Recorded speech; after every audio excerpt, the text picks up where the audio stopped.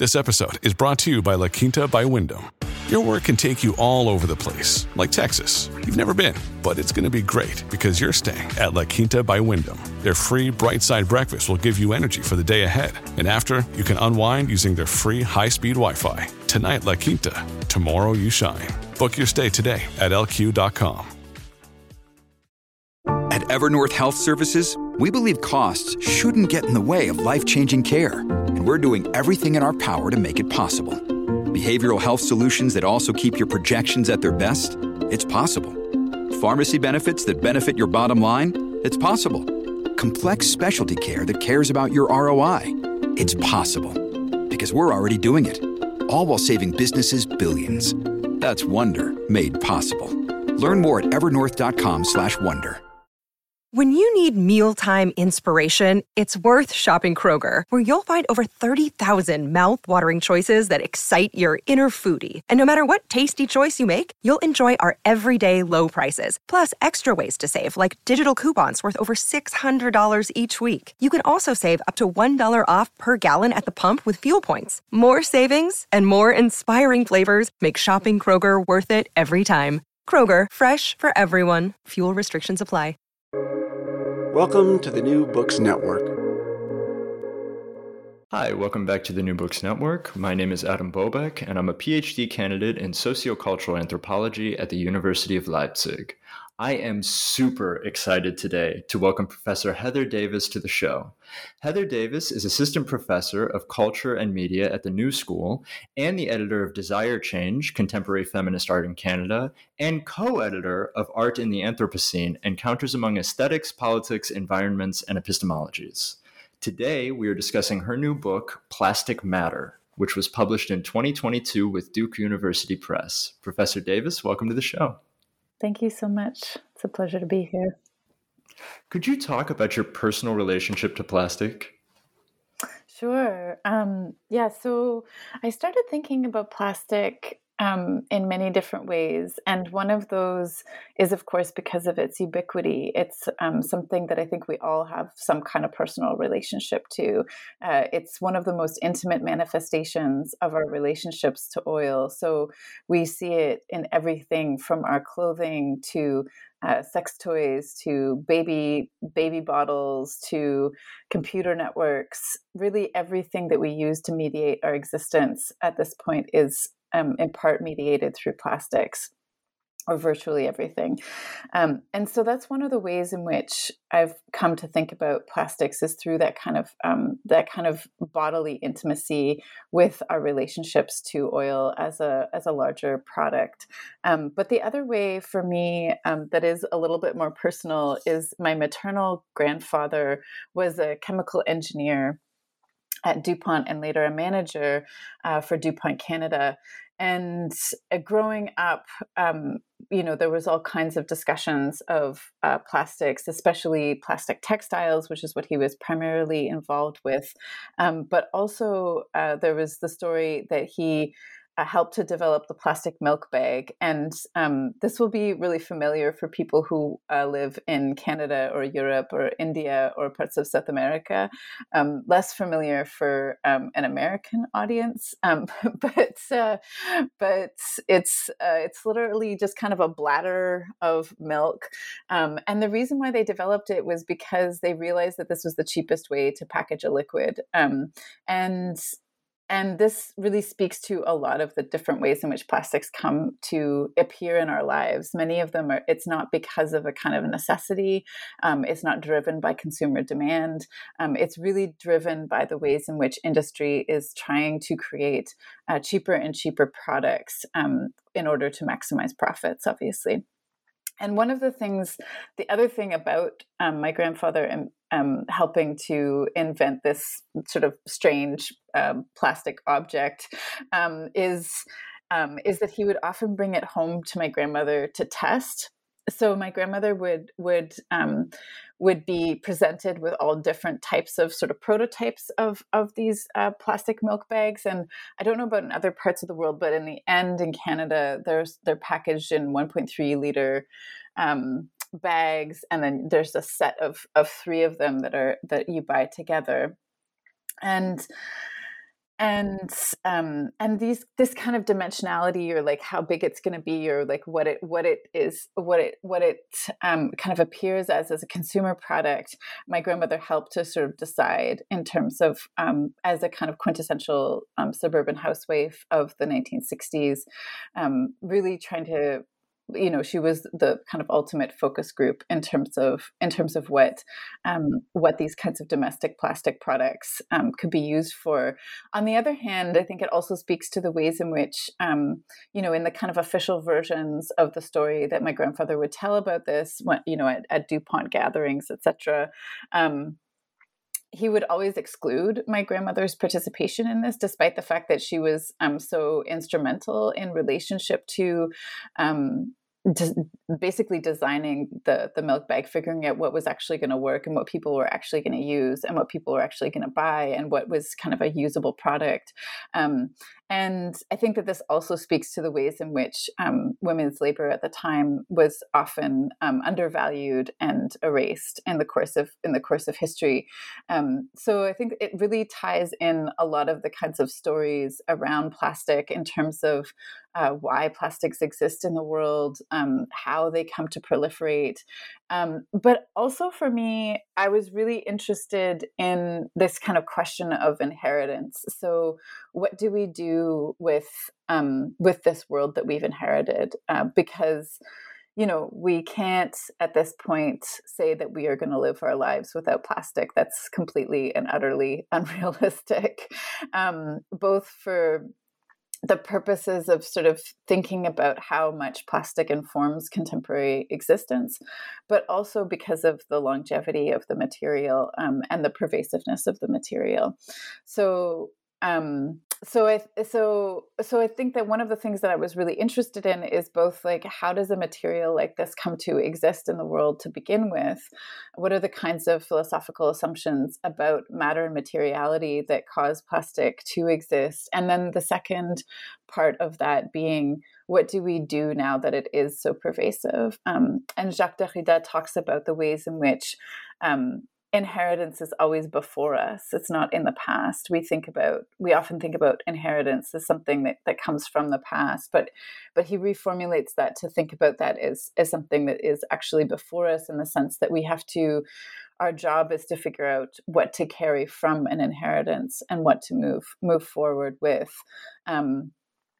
And also that inheritance really structures who we are. So one of the other things that's been really informative to me about thinking with the petrocultures literature, for example, is really about the ways in which we are already constituted by this material. So it is fundamental to our subjectivities. So how do we think about that? And how do we think about our relationships to something that is fundamental to who we are, and in fact constitutes our identities, but that is something that we might want to shift our relations to? I think this transitions beautifully into my second question, which is, of course, what is plastic matter? Yeah, so as I was saying, one of the things I was really interested in is what are the kinds of philosophical assumptions that are necessary to be there as a kind of precondition to the emergence of plastic as a material that would then take off. And so plastic matter is a way to describe these relations, a way to describe the fact of our orientation to matter itself as plastic, not just plastic as a material, or really as a set of materials. I should say plastic is actually thousands of different materials. We just group it together under this kind of common name. But that plastic matter describes this relationship, this kind of recursive relationship between the desire for matter to be plastic and what I mean by that is all matter, right? And we can see this in the kind of pickup of material engineering and molecular engineering that happens after plastic. So one of the other things that's really fascinating about plastic as a material is it does mark the beginning of molecular engineering. So it's one of the first types of products that both allows for scientists to be able to really study and explore how molecules form themselves into chains, right? How we think through the kind of polymer structure. And all of that is being developed through industry as they're trying to develop different types of consumer products.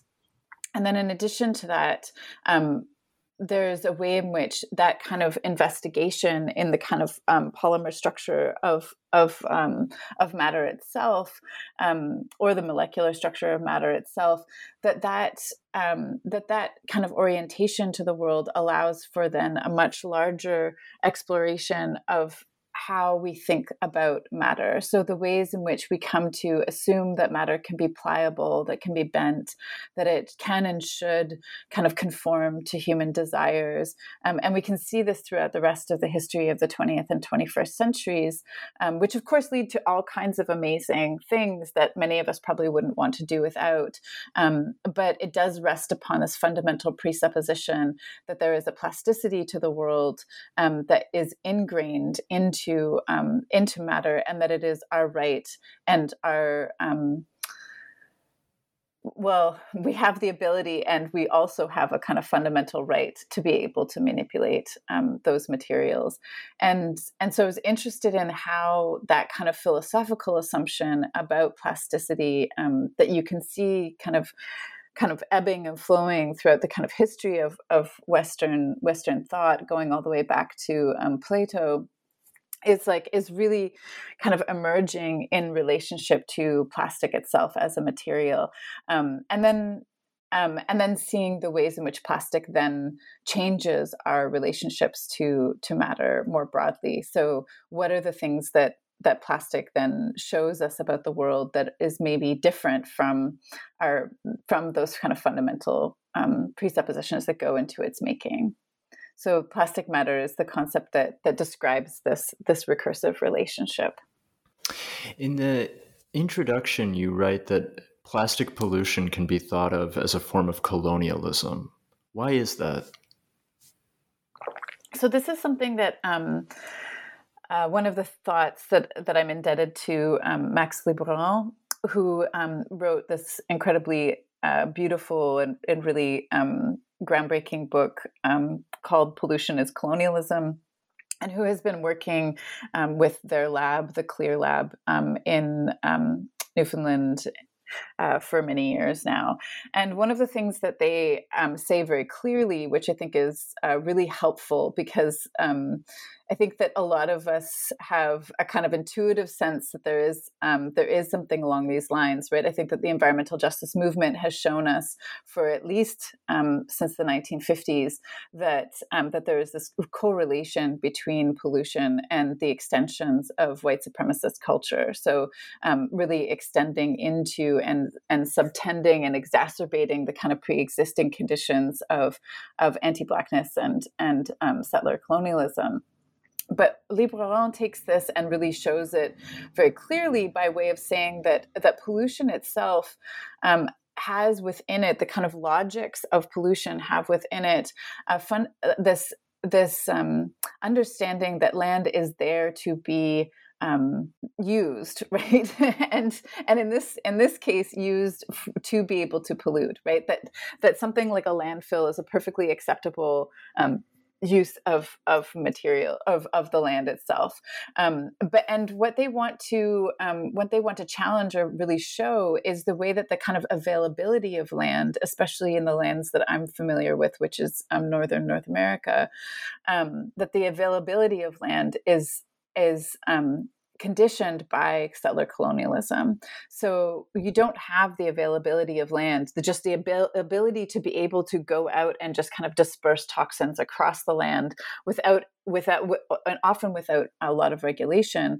You don't have that ability without this kind of fundamental understanding that the land is infinitely available to be used and also to be polluted. And then, of course, I think that, again, if we look back at the relationships to environmental justice and we look at those maps, we can see very clearly that the kinds of consequences of whose bodies are being most put on the line in relationship to the emergence of these kinds of products very clearly falls along class and race lines. And that's something that I explore more fully through concepts like synthetic universality. So I argue that plastic is really built to be universal, to be a product, and to be a set of molecular conditions that is divorced from its environment, and that it moves out. And part of the kind of violence of plastic is that it moves out into the world with this kind of understanding of itself as a kind of universal object that has no relationship to a particular place, right? Like, I mean, if we think of something like artisanal plastic, right, it's kind of a ridiculous concept. And so there's a way in which the kind of logics of extraction are heightened and exacerbated through the production of plastics, and then help to reveal many of the kind of conditions of contemporary global capitalism.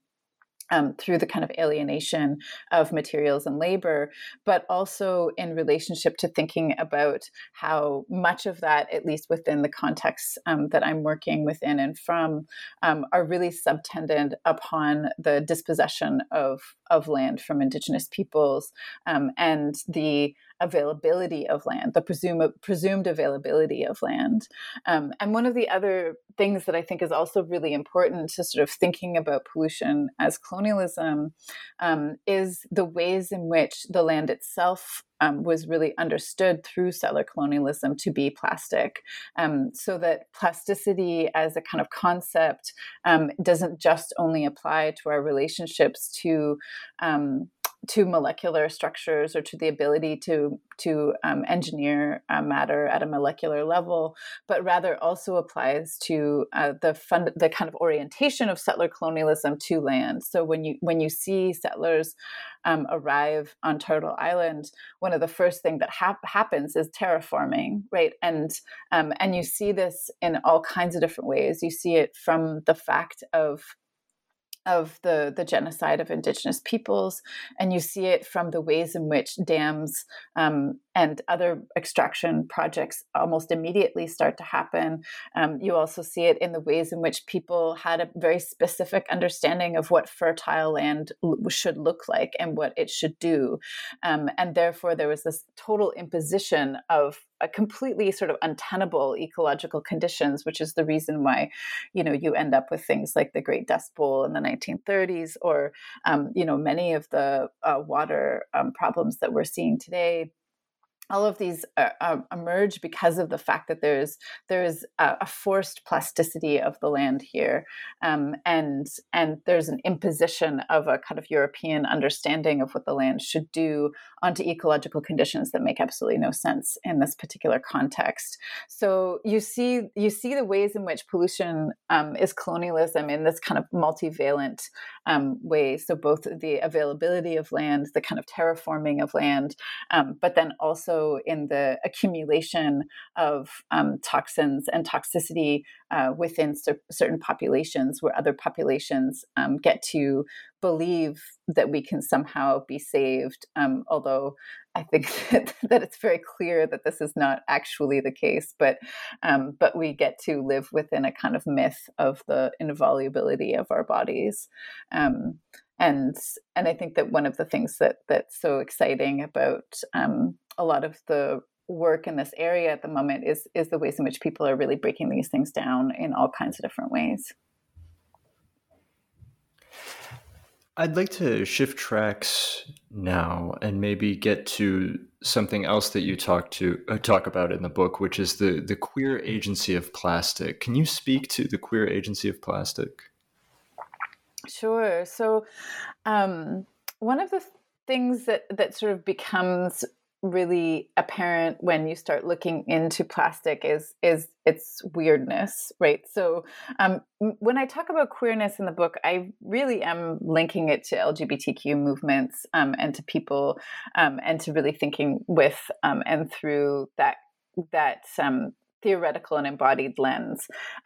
But there is also a valence of queer agency in relationship to plastic that takes up the more kind of expansive terminologies of queer that folks like Karen Barad have developed in relationship to thinking about matters agential queerness and the kind of just total kind of bizarre relations of the universe. So there's definitely something queer about plastics to begin with, in the sense that plastics, you know, and you can see even in the way that I talk about it, is like, you know, it's hard to it's hard to stick to either a singular or plural understanding of plastic, because we think of it as a singular category. But as I was saying before, plastics are actually a really wide range of materials. So there's thousands and thousands of different plastics that we currently use. So the 1 to 7 categories on your recycling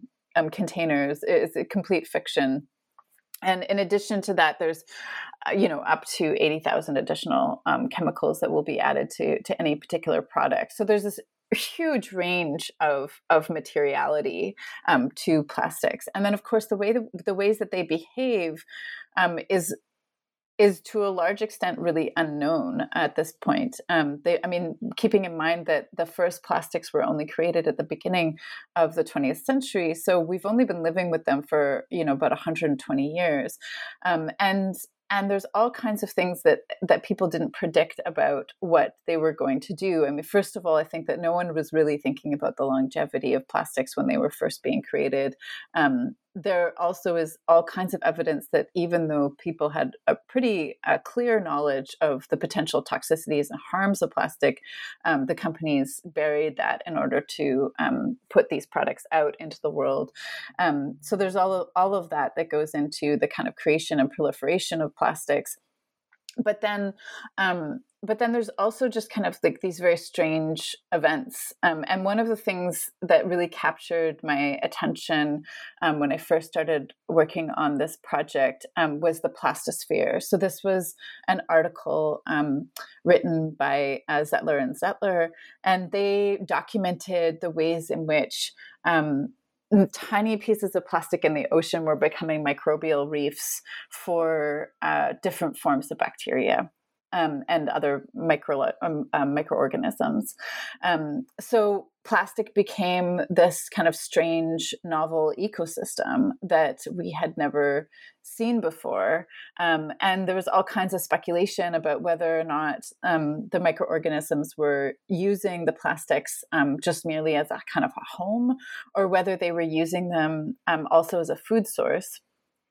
And since then, there's been a lot more research done, and there's all kinds of novel organisms that have developed to use plastic as a food source, which of course is not that surprising when you think about it, because it's an incredibly rich food source, right? Like oil is such an intense and energy intensive medium. And of course, biological organisms are going to figure out how to do that. And so that is sort of what we're seeing. So that was one of the ways in which I started thinking about the kind of queer agency of plastics was to think about the kind of like strange proliferations and the kind of unruliness of it as a material.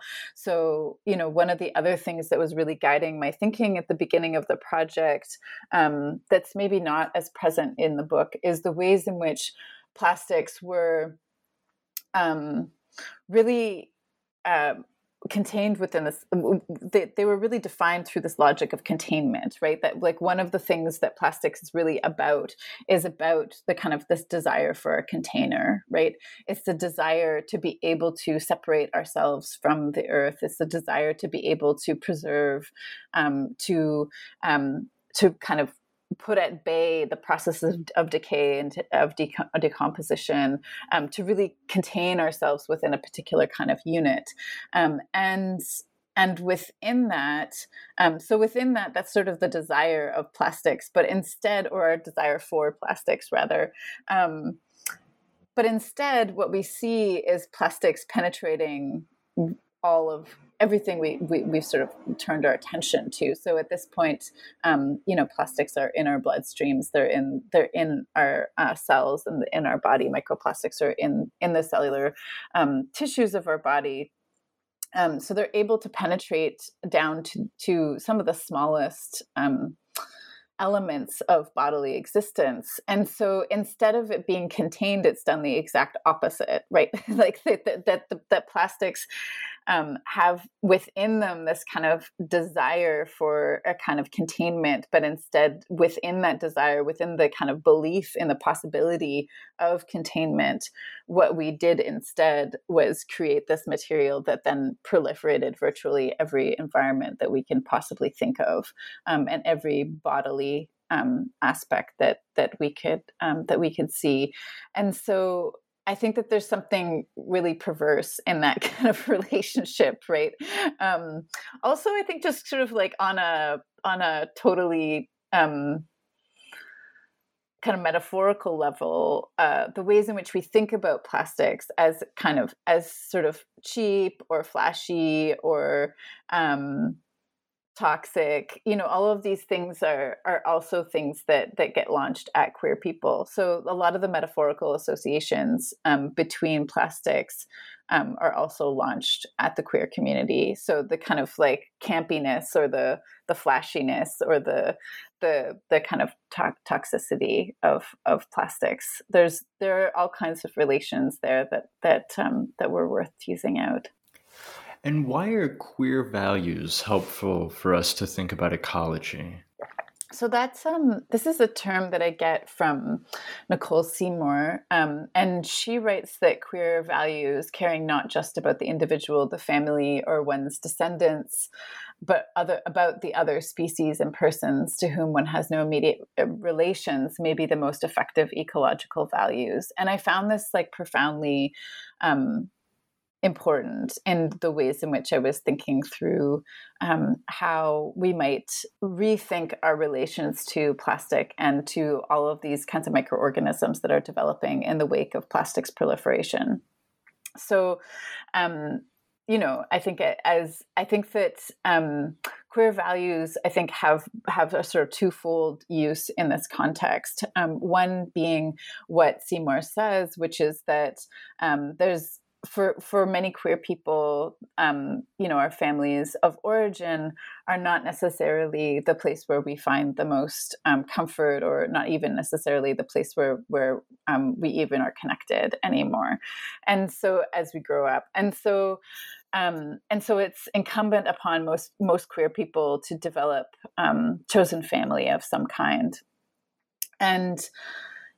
And I think that what is interesting is within the kind of field of queer ecology, or within the kind of emerging kind of cross-referenced or intersectional approach of thinking about environmental movements with LGBTQ movements, is that there is a kind of understanding that if we are going to be expanding our families and our understanding of family to be beyond any kind of normative framework of who gets to count as your sister or your mother or your father, or that those biological ties have already been abandoned for whatever reasons, and have been reconfigured along the lines of thinking about what are the kinds of affinities and affiliations that you want to have.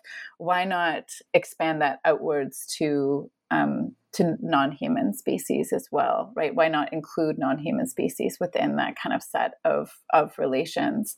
And I think that is precisely what Seymour is getting at, is that if we think about care and care networks and familial networks beyond the kind of confines of biological relations, and instead to be a more political concept that is about questions of care and affiliation, then we can also expand that out into the non-human world. And I would also say that the other thing that I think is really important about thinking with LGBTQ communities in relationship to kind of queer values and thinking around the kind of question of plastics is that I think that there's a deep understanding that the state and state mechanisms, despite the fact that policy is incredibly important. And I really always kind of advocate for people to try to change policies because it has such a wide-reaching effect.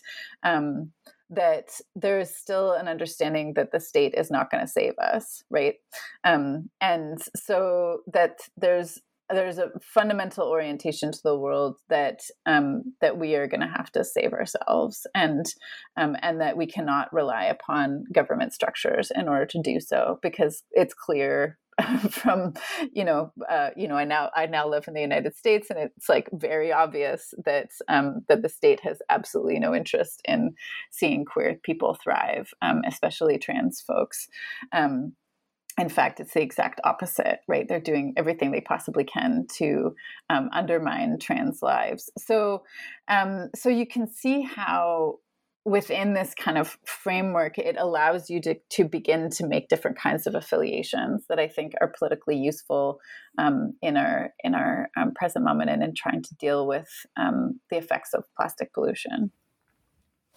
And here you also write about the symbolic logic of the child in politics. Could you maybe explain for listeners what the symbolic logic of the child is and what that means for how we think about plastic? Yeah, so this is something that comes from Lee Edelman, but also gets taken up, I think, in really important ways by a theorist called Rebecca Sheldon, who wrote this incredible book called The Child to Come. And in that book, she really maps out the ways in which the child often becomes the figure of the future, right? So we see this all the time, right? Like constantly, especially in environmental discourses. You think about like, oh, who are we saving the planet for? Oh, we're saving the planet for the children, right? And there's almost always a picture of some idyllic looking child, who's then going to be the kind of inheritor of this earth, and that is who we're saving the earth for. And I think that she points out that there's a number of things sort of like that are problematic about the ways in which we think about this. One is that along with Edelman, she points to the ways in which that the child is not just about actual children who will be born, who will then grow up and turn into adults, and who will actually have to deal with the real material conditions of whatever environments they are then encountering, which do look pretty scary at this moment in time. But rather is often about the passing on the world as we know it now, right? So saving the future, saving the earth for our children, or saving the kind of to kind of think about our relationships to the kind of symbolic investments in the child is not so much about actually creating a livable world for the greatest number of actual children who will actually be born, but really is about reproducing the logics of petrocapitalism in order for them to be extended, right? And we can see this in the ways in which people really want their children to have a better future, right? And of course, everybody wants their children to not suffer, and of course they want happiness and all of these things, but the ways in which the kind of logics of that not suffering, or the logics of happiness, or the logics of betterment have been kind of constructed within the state of petrocapitalism, which is obviously deeply informed by the logics of white supremacy and settler colonialism, is really about the ways that that we are invested in consumption, the ways that we are invested in home ownership, the ways that we are invested in the kind of heteronormative reproductive family unit, all of these things, the ways that white supremacy itself is a kind of shoring up of privilege and then passing it down, right, to accumulate at every stage, right? And you can see how these things operate in the world in general. And so, when people are saying they want to save the earth for their children, they're often not saying, oh, we want to save the earth for our children by way of radically reconfiguring our relationships to property, to other humans to the non-human world, to rethinking our relations to materiality. Instead, what they're often saying is like, we want our children to have like a nice house with like a nice lawn, and and all of the kind of accoutrements of what it means to have a kind of good existence within the logics of petrocapitalism, which are really only enabled through the kind of fundamental reliance upon fossil fuels that we have seen within the past couple hundred years. So this is the reason why she's so deeply skeptical of the logic, the symbolic logic of the child, right? Because it's not about creating livable conditions. It's about shoring up privilege and power along the same lines that we've seen for many generations now. Another day is here, and you're ready for it. What to wear? Check. Breakfast, lunch, and dinner? Check. Planning for what's next and how to save for it? That's where Bank of America can help. For your financial to-dos, Bank of America has experts ready to help get you closer to your goals. Get started at one of our local financial centers or 24/7 in our mobile banking app. Find a location near you at bankofamerica.com/talktous. What would you like the power to do? Mobile banking requires downloading the app and is only available for select devices. Message and data rates may apply. Bank of America N.A., member FDIC. Well, could you maybe connect this now to your idea of petrotime? So petrotime encompasses a couple of different things. One is that when you look to plastics, one of the things that becomes so readily apparent is that plastics poses all these problems of temporality, right? So in one way, plastic is the kind of literal compressed time of thousands and thousands of years of evolution, right? Because it comes from the bodies of mostly plants and algae and things like this, but also other smaller organisms. That then it becomes compressed into oil or other fossil fuels. That then, of course, gets transformed through these chemical processes into various kinds of plastics.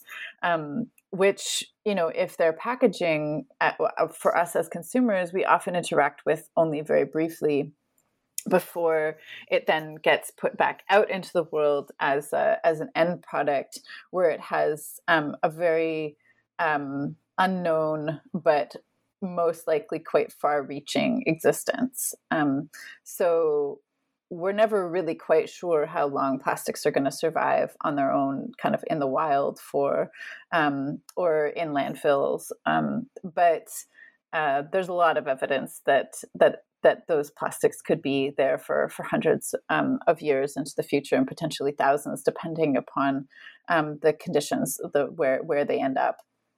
And so clearly you kind of immediately run into this like incredible problem of temporality, where the kind of cheapest materials that we deal with, which are these sets of plastics, have been defined, have these incredibly long reaching existences, right?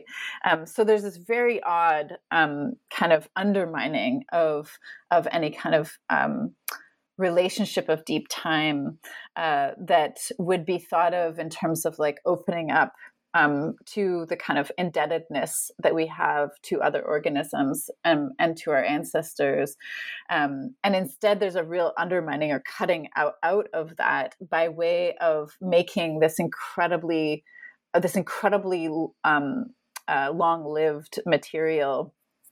And by that, I mean both sort of in its initiation phase as oil, and then also in what it's going to become, that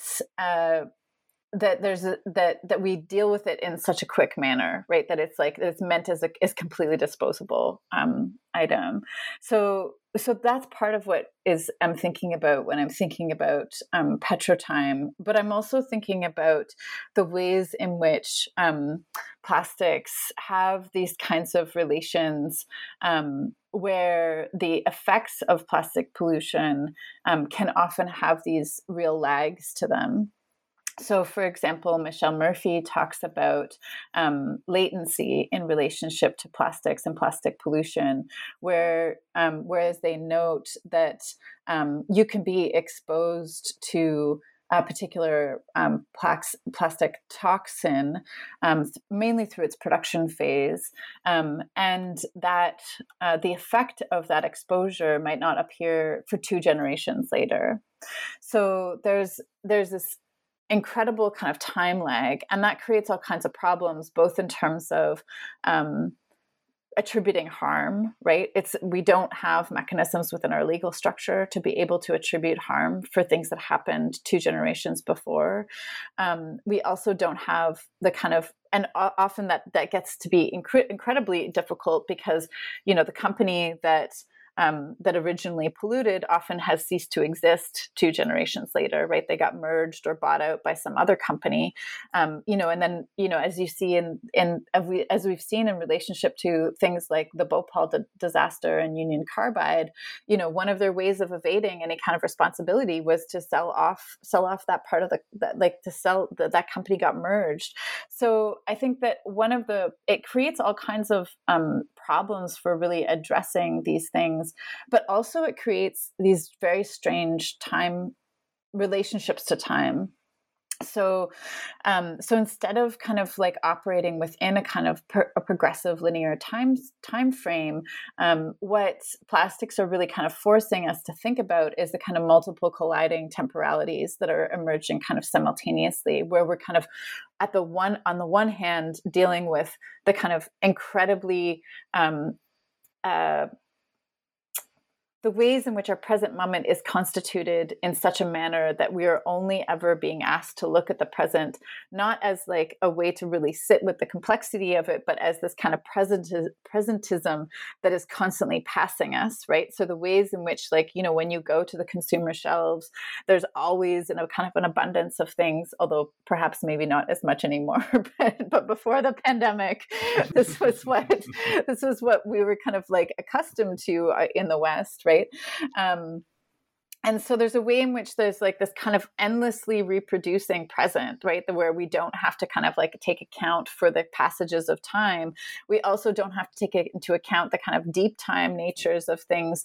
But when we really look at plastics, we're sort of caught in that presentism at the same time as we're being asked to like think about the deep time nature of oil, at the same time as we're being able to sort of think about what is going to happen multiple generations from now that maybe has not yet even appeared as a kind of harm that might yet appear.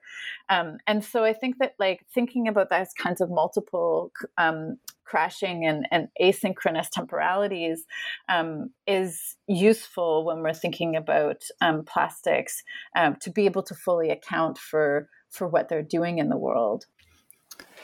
Linking up to this idea of time, I think it's very easy to fall into sort of an apocalyptic feeling thinking about plastic in this way.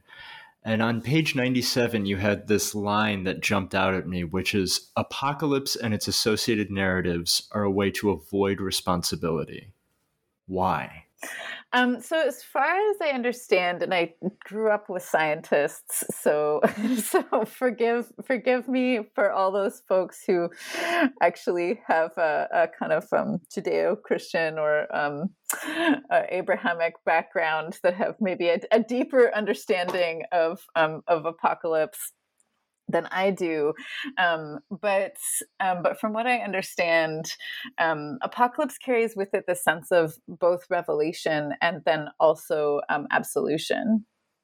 And that happens obviously by the total ravaging of the world, right? So the ways in which it kind of provides a kind of clean slate for the world.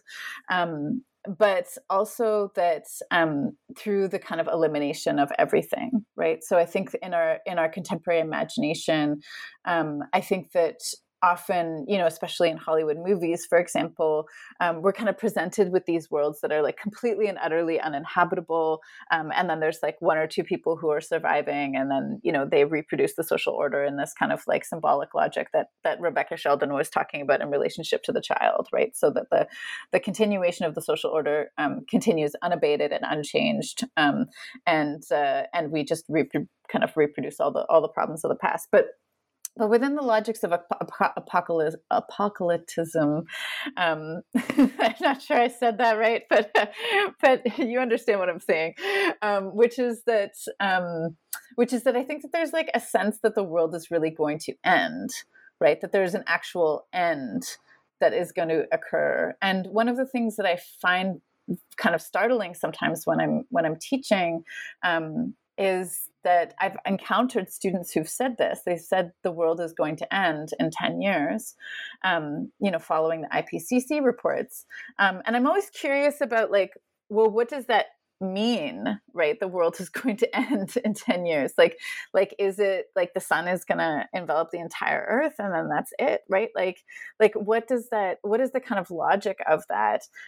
But I think that we do get caught up in these kinds of narratives of the end. And the problem with the end is that there's no sense of like what comes after or having to rebuild, right? And I mean, if we look at things through a more scientific lens in terms of like prediction models, et cetera, what we're going to be dealing with is not some catastrophic event that is going to happen that will then provide the mechanism for either revelation or any kind of mechanism of salvation or any kind of mechanism of absolution, right? None of that is going to happen. Instead, what is most likely going to happen is things will get incrementally worse for many people, and that the kind of, and that may happen through various kinds of horrific events, but it might just happen in a much more incremental way. And the problem of the kind of apocalyptic logic or the logics of accelerationism, for example, is that I think that it really is coming from this place of believing that one, first of all, can be dislocated from the other people that you're surrounded with, and the other beings that you're surrounded with in the first place, that somehow others' deaths are not going to affect you, but also that there is nothing incumbent upon you to try to do something about making others' lives as livable as possible while we're here.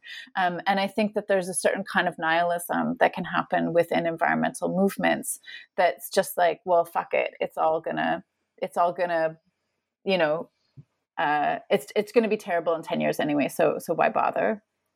And, even though I can understand that where that kind of sentiment comes from, I think that it's a completely untenable sentiment in terms of a kind of ethics, because especially in the ways in which we see all of these kinds of processes playing out, everything to do with oil and its manifestations, whether that be through climate change or whether that be through plastics, is that it is most affecting the people who are least responsible. And, as Kyle Powys-White would argue, this is not an incidental condition, right? It's not like, oh, wow, that's really unfortunate that this turned out this way. It was a mechanism of power, right?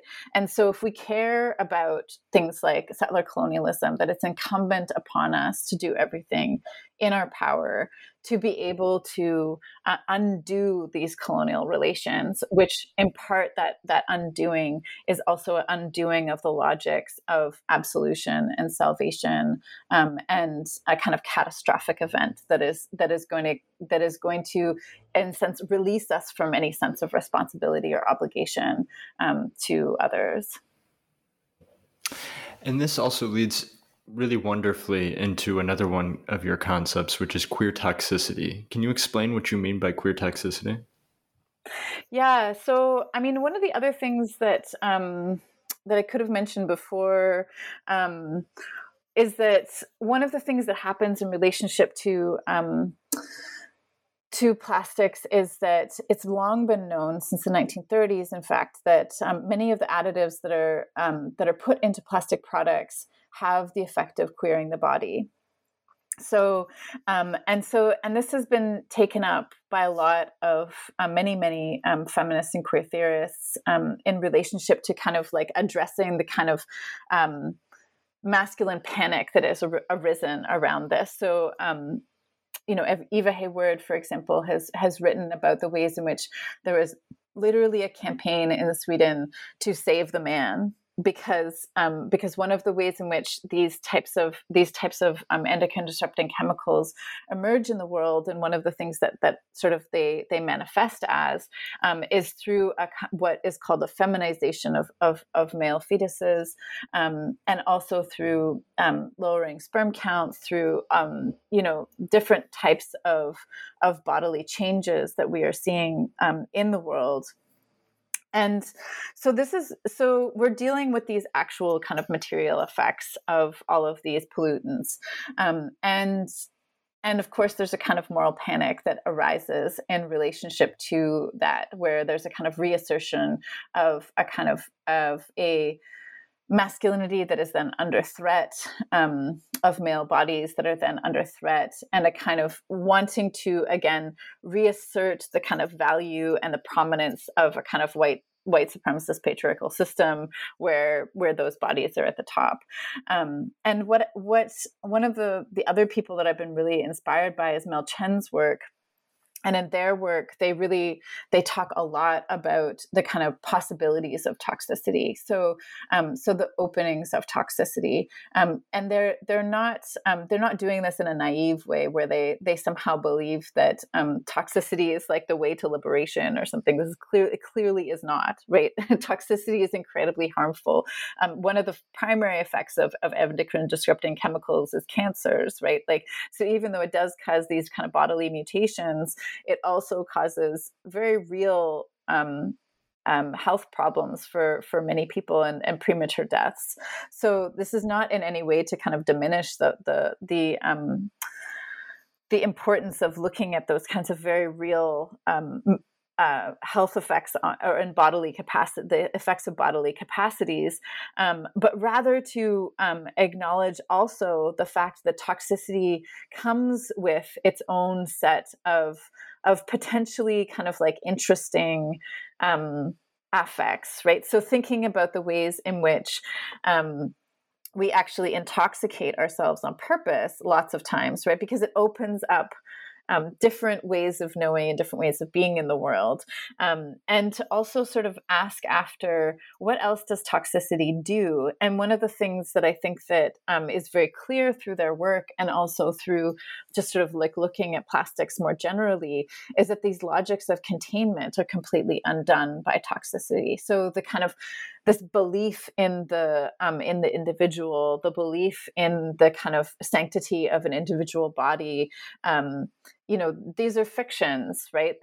That's not how our bodies actually function. Our bodies are porous. They're open to the world. They, whatever is out in the world will be in our bodies. And I think that sometimes, you can see this when there first started being all these reports about how plastics are, we're ingesting, credit cards worth of plastic every week, or, plastics are now found in, placentas, or other kinds of places where people really didn't want plastics to be. You can understand why people didn't want plastics to be there, but there is a kind of sense that the only reason why you would be shocked or surprised by that is if you did believe that somehow your body was separate from the world. And I think that what toxicity allows us to see in a very clear way, and maybe it's it's too bad we didn't learn that lesson in a different way, but for kind of Western modernity, it allows us to see the ways in which we're thoroughly and utterly enmeshed in the world. So queer toxicity is a way of also maybe embracing the ways in which those forms are potentially really useful. So another person, Bruce Bajmiel, has looked at all of the kind of queer animals that exist, and there's over 450 documented queer animals in the world. And a lot of those animals are incredibly successful in terms of survival. And so maybe there's ways in which the kind of adaptations of the body, the permutations of the body, the feminization of male fetuses, maybe these are survival strategies, right? Maybe there are ways in which we might actually be able to proliferate in more interesting and creative ways into the future. This book, it feels like it touches on everything despite being so short. You talk about plastic agglomerate, and you talk about toxicity, of course, plays a huge role in this. You talk about Cancer Alley in Louisiana. You talk about the anti-blackness of plastic pollution. And despite touching on so many horrific things, reading the book doesn't feel like horror to think through and with plastic. I read this book twice. I could easily read it a third time in the next week. It's super exciting. Before I let you go, there is one tradition on the New Books Network I always like to uphold, which is to ask what you're working on now. Yeah. Oh, well, first of all, thank you so much for saying that. It's really, really so gratifying to hear that. It is something I cared really deeply about in terms of, maybe avoiding some of those apocalyptic logics, right? It's like, how do we train ourselves to be able to sit with these things so that we can see what is interesting in them, while also recognizing the harms that are happening. So I'm really grateful to hear that came across. But the next project actually picks up on the Petrotime, but it actually will be a book about Petrotime. So taking that short section and expanding it in a much more rigorous way, but really thinking through the ways in which the kind of conceptualizations of Western modernity, the temporality of Western modernity comes about in and through fossil fuels. So when we think about, for example, the standardization of time that happens in terms of time zones, that comes about and happens only in the very late 19th century, or up until the 19th century, there was, for example, over 250 different time zones in the United States. And that was fine when nobody had to catch a train, but when you had to all of a sudden catch a train, this became incredibly problematic.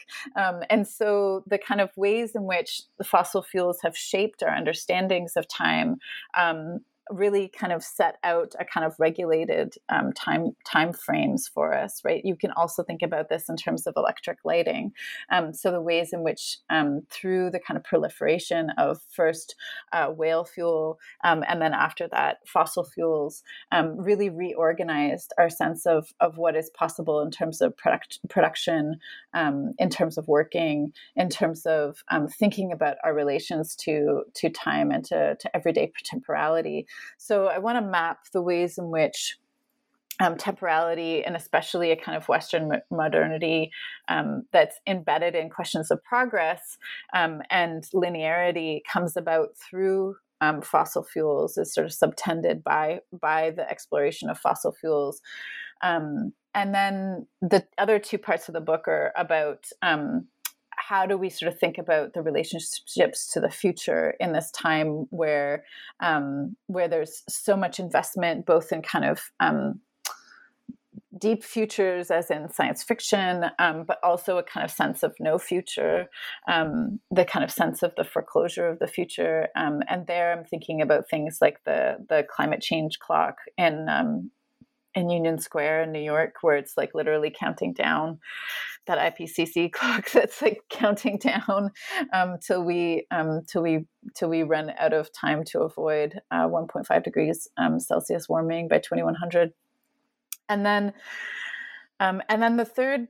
So how do we rethink something like progressive politics, for example, when our notions of progressive politics have been built upon this sense of it's going to get better, right? So despite the fact that we might want to think in more complicated linear ways within a kind of standard framework of coming out of a kind of Western tradition, we often think about, that's why I think when something happens, we're like, oh, what is this, the 19th century? Like, this shouldn't be happening anymore, right? Like we have a sense that progressive politics is supposed to proceed in a kind of linear fashion. And of course it doesn't, right?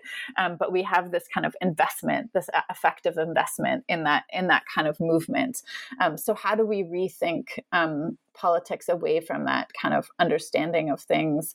And then in the third section of the book, I'm interested in more the kind of phenomenological experience of living in climate change. Like, what does it mean?